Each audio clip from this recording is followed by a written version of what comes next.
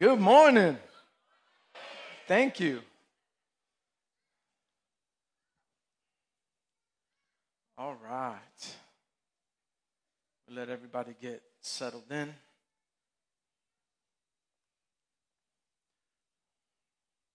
Everybody getting their coffee on. It's good. We're not waiting for you. It's all right. It's all right. All right, let's get excited about the word. Amen. A.W. Tozer once said, "We cannot pray in love and live in hate and still think we're serving God." Amen. This is a side one for you. The one that doesn't tell you what you want to hear but tells you what you need to hear, keep that person. Just try to remember that as we go forward. Amen. So let me address something real quick just at the beginning here before we get started. Our nation is mourning. People are hurting. Puerto Rico, Texas, Miami, the islands, Mexico gets hit again. People are searching for answers, and some people have been praying for the first time in their lives. And when something is out of your control and there's absolutely nothing you can do about it, some people pray. Some people turn to God. Some. Now, the ones who prayed and found their loved ones are okay, perhaps they'll start building a relationship with God. Perhaps. The ones who prayed and found out something other than what they prayed for, they're going to have some hard questions to ask. So now more than ever before, the church has to be the church. Amen? The church has to be the sanctuary, the beacon of hope, the lighthouse, the refuge. And so as the church, we pray and we cover and we assist in any way and anyhow that we can. We stand in the gap and we shine a light in the darkness. Amen? We've already contacted a couple of organizations, and what I'd like to be doing pretty soon is setting up a team from here to go and to build and to clean and to build houses. I want to take a construction team with us. Amen? I'd love to take some of our young people and just rock them that way. Because we're here to talk today about serving people. But the word tells us, Romans 8 tells us that the whole of creation groans and travails in pain since the fall of man and the corruption of sin. The natural world is groaning as it waits for the Creator to restore the earth to a fully redeemed condition. And I don't consider it fortunate or coincidence that we started a series titled Church 101. I think it's time we forget what you heard, forget what's been done. Listen to me. If you've been hurt by the church or its leaders in the past, I'm sorry. I'm sorry. But this isn't there. And it's time to get past that, and it's time to be the church that God has called us to be. Amen? So Church 101, what you need to know about the church and what you should know about us. And what I'm doing in this 3-part series is just breaking down the vision of this church as we talk about the global church. Amen? So 3 weeks, enjoying God, serving people, building healthy families. That's our mission, our vision statement. Last week we talked about enjoying God. Last week I used an illustration using a couple of bugs. Because my granddaughter's always making me look up bugs, right? And I showed you a couple of bugs. One was a praying mantis, and I showed you a bunch of things. And we talked about how God puts so much detail and color and things, even in the littlest things that are insignificant to us, like a bug. Well, God is so awesome that later on in that week, I came home and I found this right on my front door.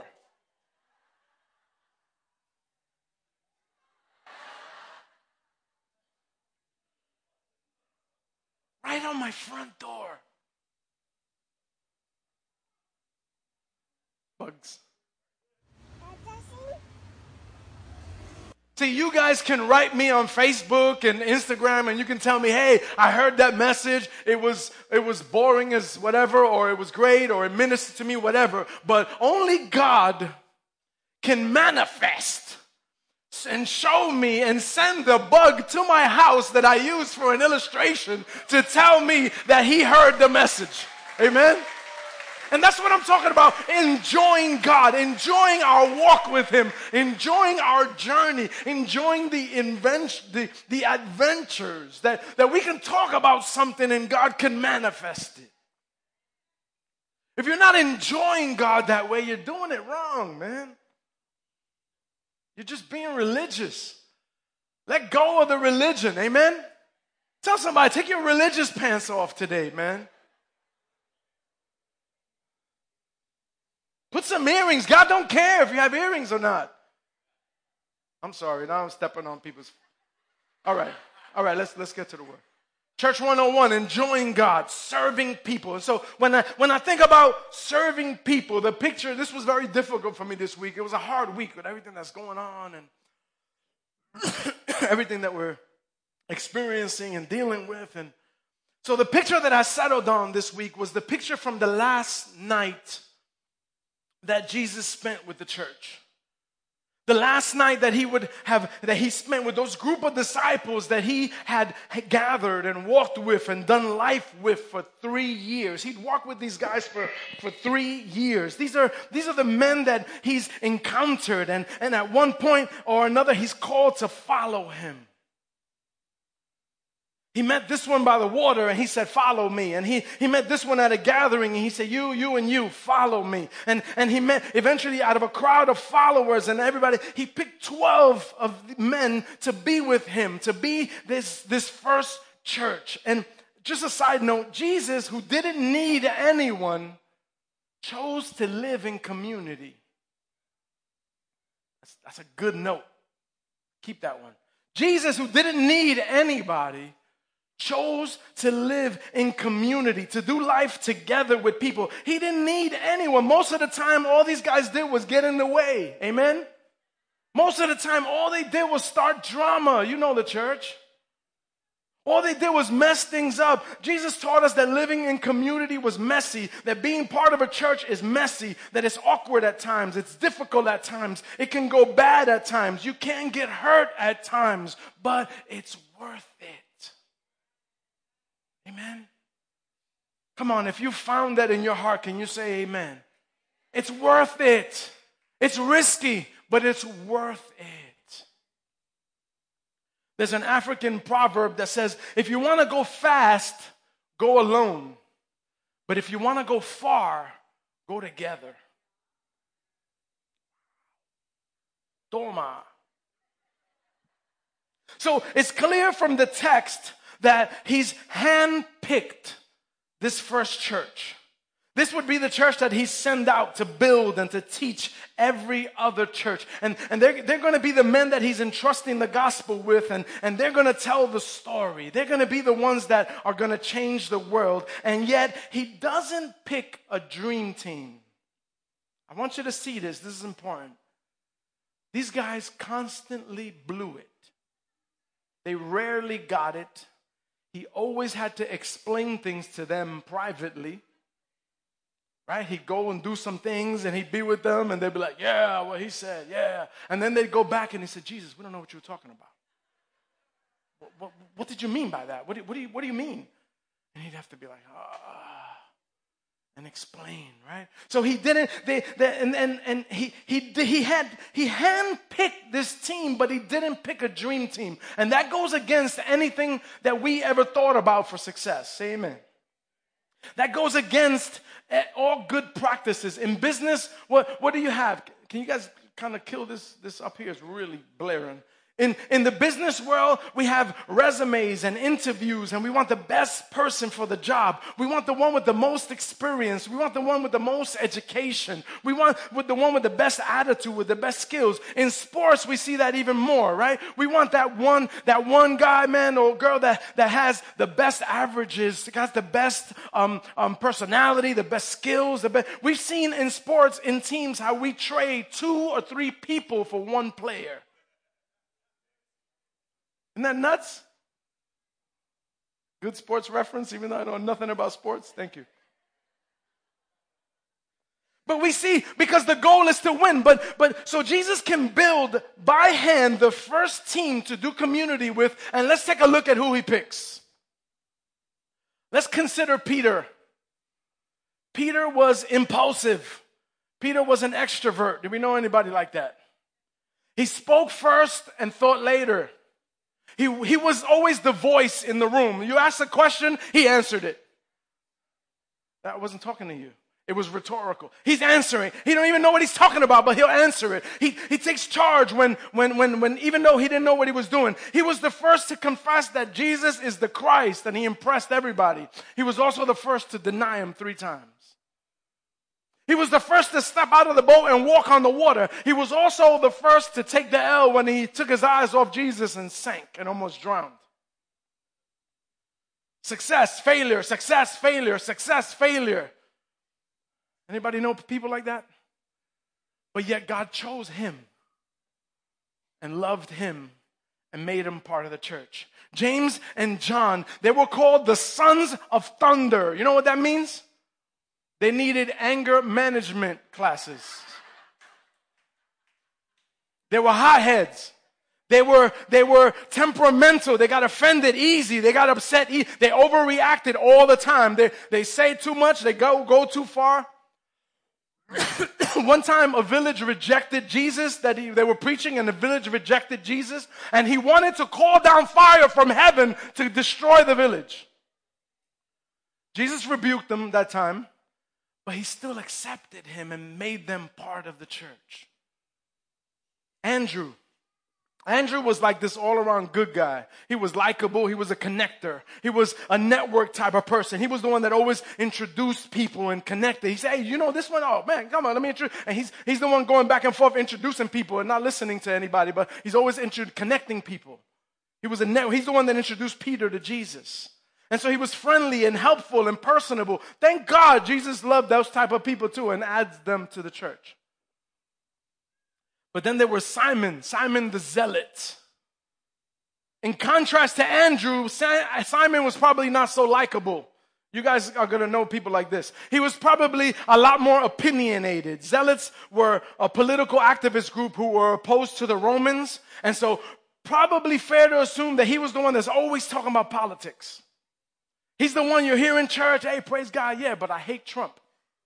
And, but you see what Trump did? You see what and he's always talking politics. He's always want to talk about the political and the social and what's going on in the world. Always complaining about the way things are done, yet God chose Simon the Zealot and added him to the church.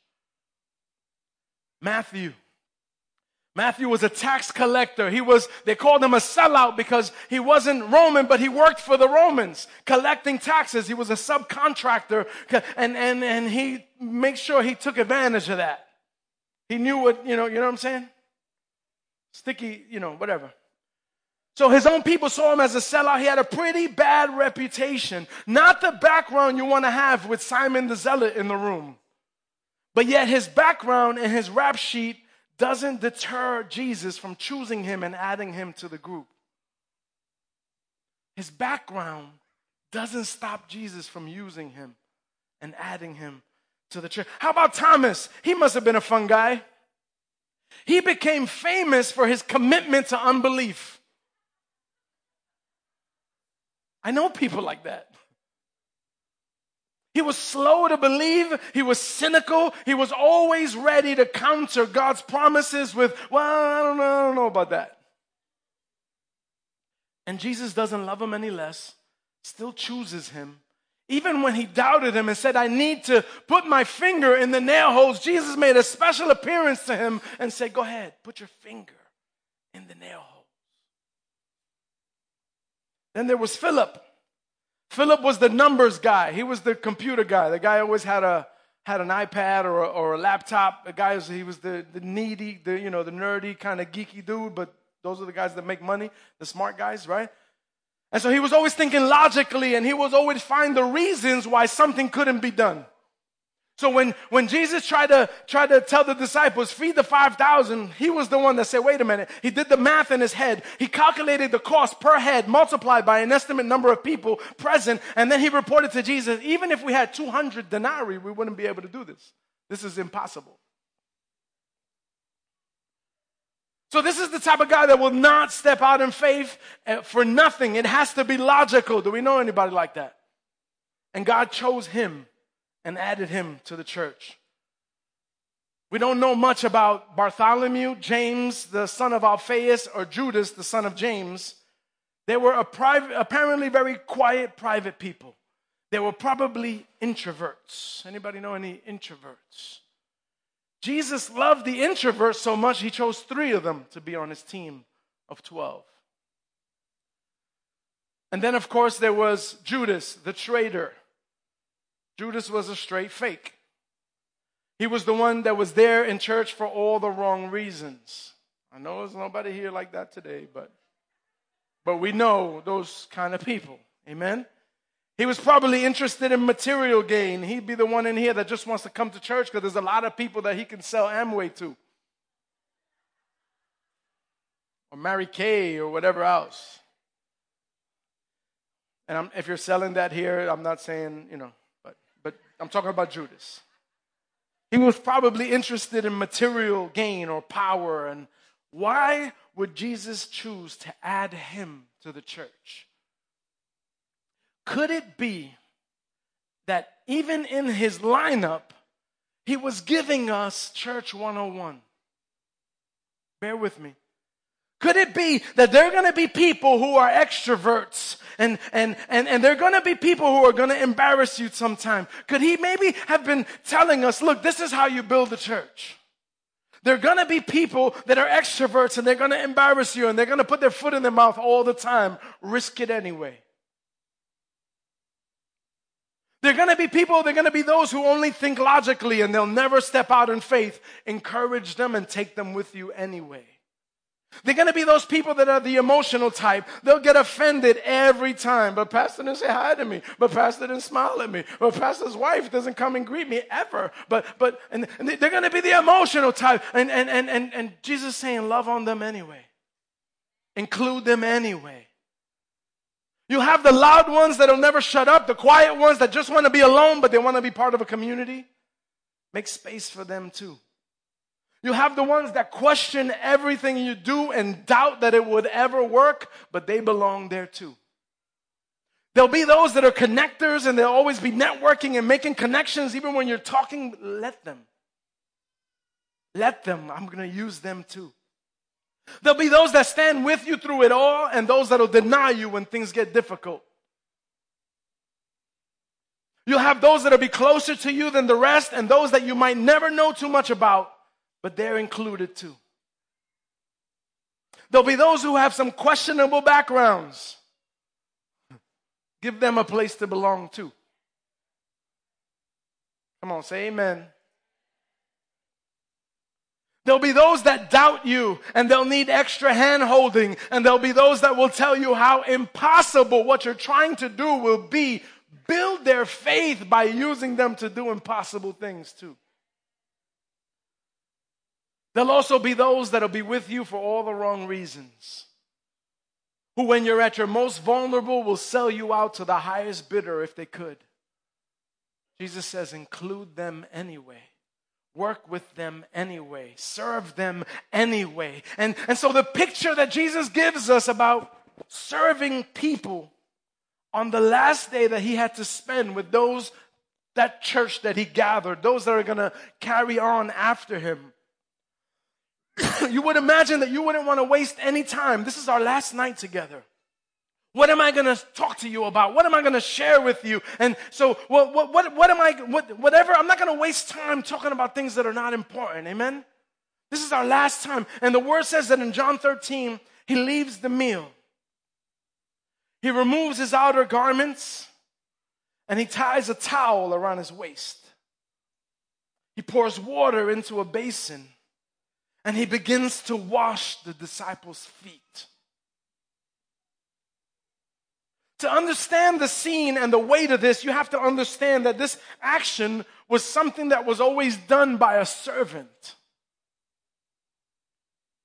When people traveled to a dinner or a feast in that time, they would bathe and they would put on their fancy batas and their, whatever, and they would get all dressed up. But they only had chanclas back then. So they were open toe. And so the roads weren't paved. And so they were dusty and dirty. So you could be, fine to death up here, but your feet now have walked through these paths and they're dirty. They're full of dust and they're full of dirt, right? No matter how clean and how much Dracar you put on, right? That's for your 80s heads. And so then the way they would sit at this dinner, it wasn't like, we'd sit at these big tables with chairs and your feet are hidden underneath. They would sit low, and so their feet are there by the food.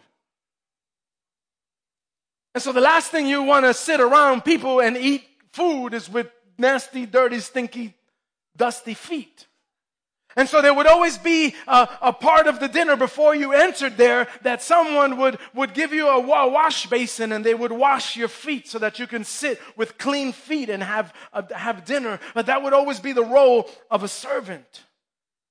This was a private dinner. Nobody else was there. And so there was no one there to wash the feet. And the disciples, they still haven't gotten it. We just read earlier that they were still arguing about who's going to be the greatest. That's what they were arguing. He's called them for the last time together. We're going to have our last meal together. I'm going to die. They're going to commit me. And they're not getting it. They're talking to each other about, so you think, I think I'm going to be the greatest one. I think I'm going to be the one that sits next to him. No, I already talked to him. I want to sit on his right side when we go into the kingdom. And that's what they're talking about. So they're not getting it. So Jesus gets off the table. He said, I want to give them one last picture. I want to show them what it's like to serve people. He takes off his outer garments. He puts on a towel around his waist and he washes their feet. And he gets up from the table and takes a position as a servant. And he says to them, verse 13, he says, you call me teacher and Lord, and you're right, for so I am. I'm the Lord. I'm your teacher. I'm the master. You call me that, and you're right, because so I am. If I then, your Lord and teacher, have washed your feet, you also ought to wash one another's feet. For I have given you an example that you should do just as I have done to you. Catch this. When you continue to read the passage, the next thing he does is he settles it with Judas. He says, listen, one of you here is going to betray me. And it's almost as if he was giving Judas that one last time. Like, it doesn't have to be you that sends me up. It doesn't have to be you. He was giving him, he said, one of you here is going to betray me.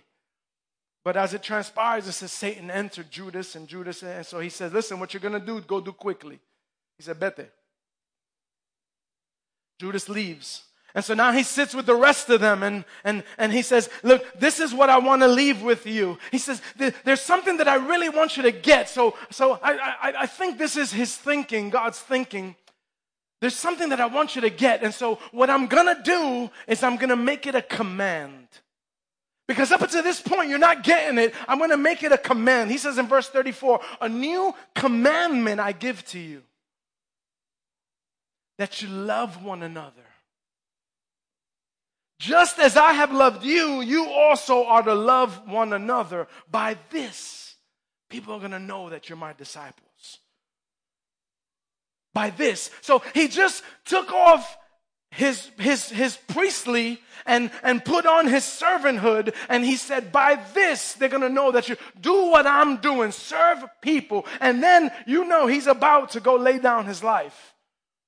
He says, I need you to love one another the way I loved you.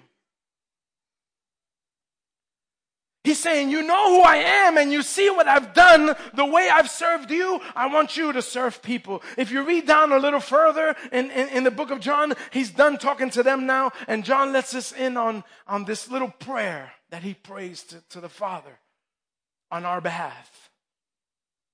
He says, Holy Father, keep them in your name, which you have given me, that they may be one as we are one.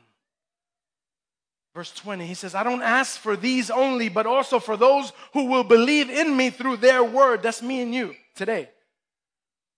So he's praying for me and you today. Back then, 2,000 years ago, he was praying for you sitting here in the Bronx. He says, I don't only ask for them, but also for those who would believe in your word through them, that they may be one. Just as you, Father, are in me and I in you, that they also may be in us, so that the world may believe that you sent me. Listen, this is the church that Jesus built. It's not perfect. It doesn't get it right all the time, but it's the church that Jesus is praying for. He's praying that you and I would learn how to be one, that we would learn how to overcome the obstacles that we need to overlook, the insecurities and set those aside, the baggage that we come and try with everything we have, with all that we are, to love one another. Family, when you and I, listen please, this is it. I'm finishing, please. When you and I are not one anothering one another, we're not following the command that Jesus gave us. And we're actually working against his prayers. How can any prayer that we pray be effective if we're working against the prayers that he's praying? Why would he overlook his prayers to hear your prayers if your prayers are not in line with his prayers?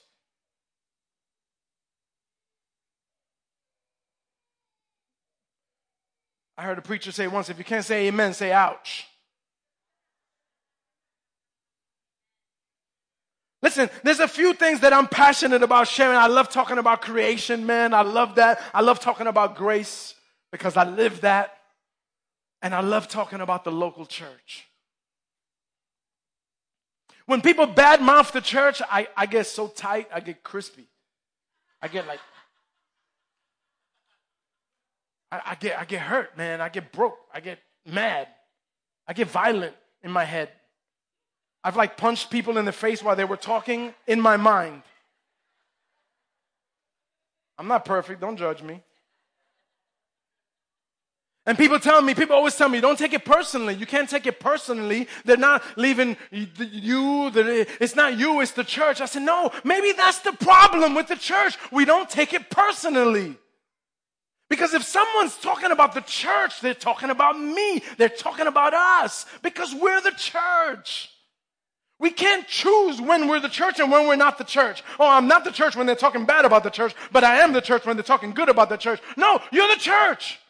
So if someone's trashing the church, you're being trashed. Take it personally. Because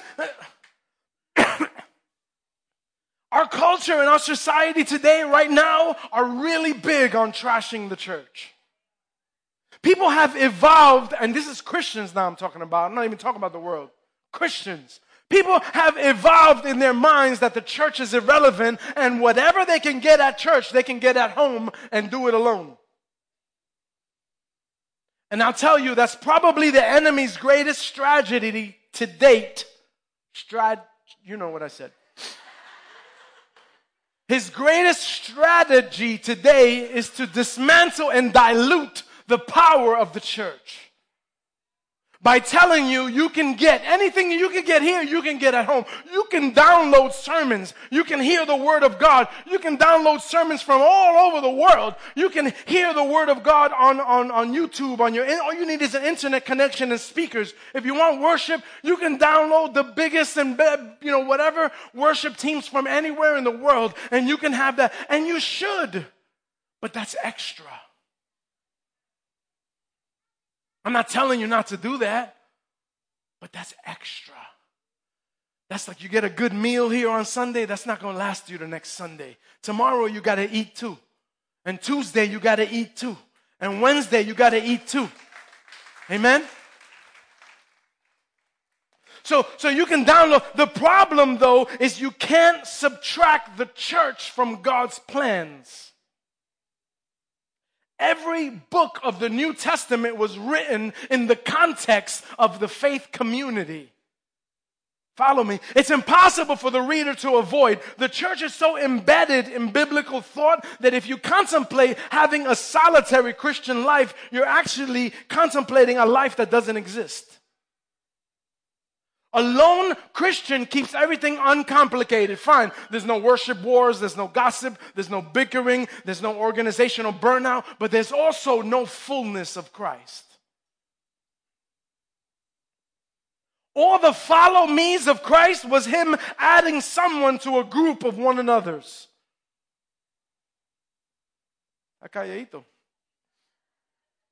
This theme is so prevalent throughout the New Testament that there are 100 one another commands. I'm going to read them all to you right now. I'm kidding. But there are 100 one another commands. Sample, love one another, John 13. Edify one another, Romans 14. Receive one another, Romans 15. Forgive one another, Ephesians 4. Be members of one another, Romans 12. I love that, a hashtag, member of you. I am a member of you. You're a member of me. That picture is so beautiful. We're members. We're not like members of Planet Fitness. We pay $19.99 a month. No, we're members of each other. I don't have a membership card. It's a spiritual thing. If you want a card, I'll make you a card. But we're members. It's in Rome. The card is found in Romans 12:5. Rip it out. Honor one another, Romans 12:10. Be kindly affectionate to one another, Romans 12. Rejoice with one another, Romans 12. Serve one another, Galatians 5. Carry one another's burdens. Come on, this is the church, Galatians 6. Encourage one another, First Thessalonians. When's the last time you encouraged somebody in here? The mentality of the church is, let me come in to get. And you sit here and we get. And man, the preaching was whack. That guy was boring. They did the songs I hate. Come on, man. You came in with the wrong intention. Amen.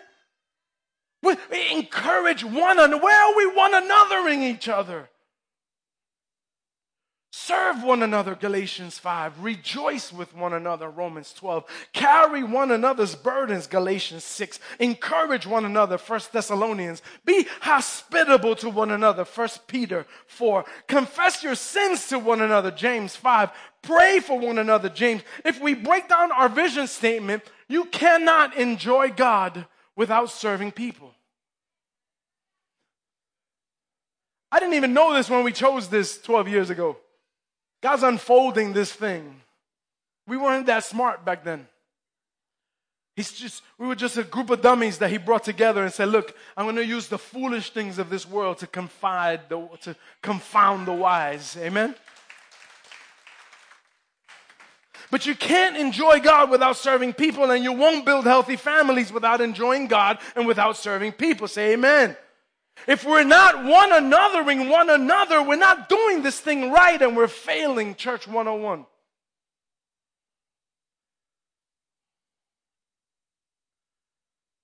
Oh, but that guy gets on my nerves. Be at peace with one another, Mark 9. Man, she's always starting something. She don't shut up. Don't grumble among one another, John 6. Accept one another. Cover one another. She's a bochinchera, but we be of the same mind with one another. Encourage her to not be a bochinchera. Listen. You have two people when it comes to bochinche. That means gossip for those of you that don't know Spanish. TSF Español, church starts at 2:00. When there's two people when it comes to gossip and when it comes to drama and when it's the person that comes, listen, did you hear this? And it's the other person that says, oh my God. ¿Qué? Serious? I knew it. I didn't even like her husband. I knew it. I knew that dude was like that. Right? It takes two. But if we encourage one another, somebody comes and says, bro, you see homeboy over there? And then he thinks, listen, bro. Let me encourage you, bro. If you got a problem with that dude, let's go grab him. Let's sit together. Let's huddle this thing out. Let's one another each other for a minute. Amen? And look how quick that dies, because now that person, either they get one anothered, or I need to find somebody else to talk to. Because that sister's not hearing stuff. She's no fun. She's stupid. She's religious.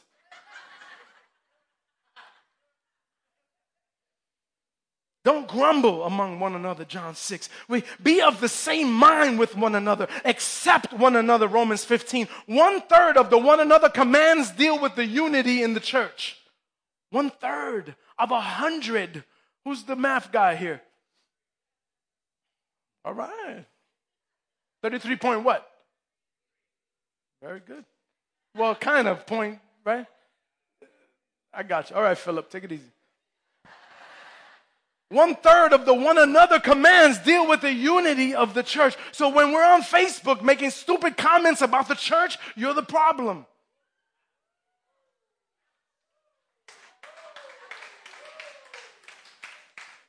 If you have a problem with somebody in here, get in here and one another that thing. Until it's over, until it's dead. And then there's 99 more one another's to get through with this dude. We got our hands full, don't we? You thought, I just have to show up in church and, throw $2 in the offering and I'm good, I met requirements, check. I went to church, check. I tithed, check. I did this, check. No. There's 99 more one another's that you had to do before you walked out this door. Did you get 2 or 3 of them done? If you have all right, gently, patiently tolerate one another, Ephesians 4.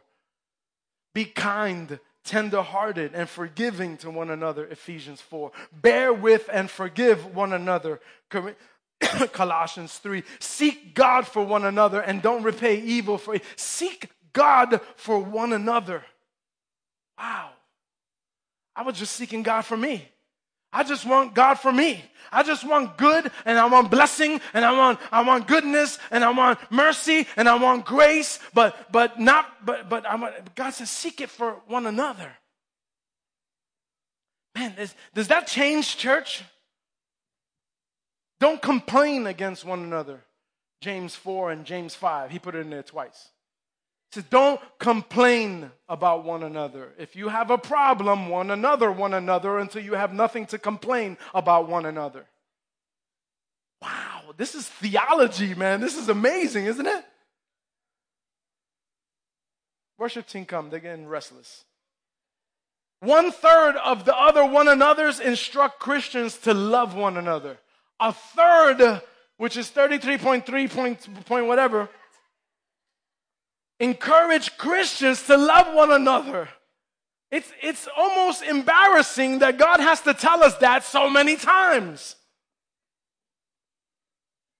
Love one another. Watch. John 13, John 15, John 17, Romans 13, 1 Thessalonians 3, 4, 1 Peter 1, 1 John 3, 1 John 4, 1 John 11, 2 John 5. Every writer of the Bible had to tell us, love one another. Through love, serve one another, Galatians 5. Tolerate one. Oh, that's a tough one. He said, but I can't love them. Okay, then tolerate one another until you can love them. Wow. I can't love them. I know it says 33 times to love him, but I can't. Okay, then for right now, tolerate him until God works in you. We're all work in progress, amen? I'm preaching this and living it. I got to live it, amen? We're trying. I ain't beating up on nobody. I ain't angry with nobody. I'm trying to live this thing. And I'm trying to bring us through to live this thing. I'm just trying to one another, or some of you one another's. 1 Peter 5 says, greet one another. Watch this. I sit, especially when I'm not preaching, I sit sometimes in the worship thing and I watch. Some of you slip into church, slip out of the church, didn't greet one person, except for the 5 ushers that made you hug them, but that was mandatory anyway. But you slip in and you slip out. You didn't greet one person in the church. You're not one another in one another. Greet one another, it says, 1 Peter. Check it out. Say hi to somebody. That's church 101. Hey, how you doing? I don't even know your name. Hey, how you doing, bro? Bless you. Be devoted to one another, Romans 12. Give preference to one another and honor, Romans 12. Regard one another as more important. Wow. That's rough. We come in here like I'm better than you. I dress better. I look better. I'm nicer. I'm a better Christian. I read better than you. I pray better than you. Be devoted. Give preference to one another in honor. Regard one another as more important, Philippians 2. Serve one another, Galatians 5. Wash one another's feet. That's a beautiful picture. That's not saying nobody take off your shoes. That's not what he says there. That was needed in that time. In context, that was a way to bless somebody. That was a serve. What do we do today? Today, we have socks, we have shoes, we have pavement, we come in the car. How do we wash somebody's feet today? Figure that out. Be of the same mind as one another. Be subject to one another. Clothe yourselves in humility toward one another. What would the church look like if we took this one command with 94 verses seriously and actually walked them out? See, if we get busy one anothering one another, we won't have time for any nonsense. Family, I've read them all. Any issue you got with the church, there's a one another for that.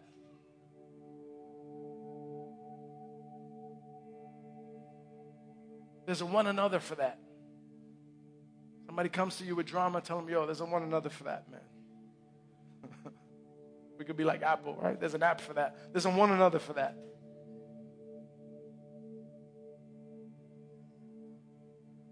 Can we just stand? Can we just pray? Can we pray with one another? Can we close in worship with one another? Can we greet one another as we leave in? Can we encourage somebody, one another, as we walk out of this place? Can we? The word says greet one another with a holy kiss. Let's not take it too far. Let's start small. Start small.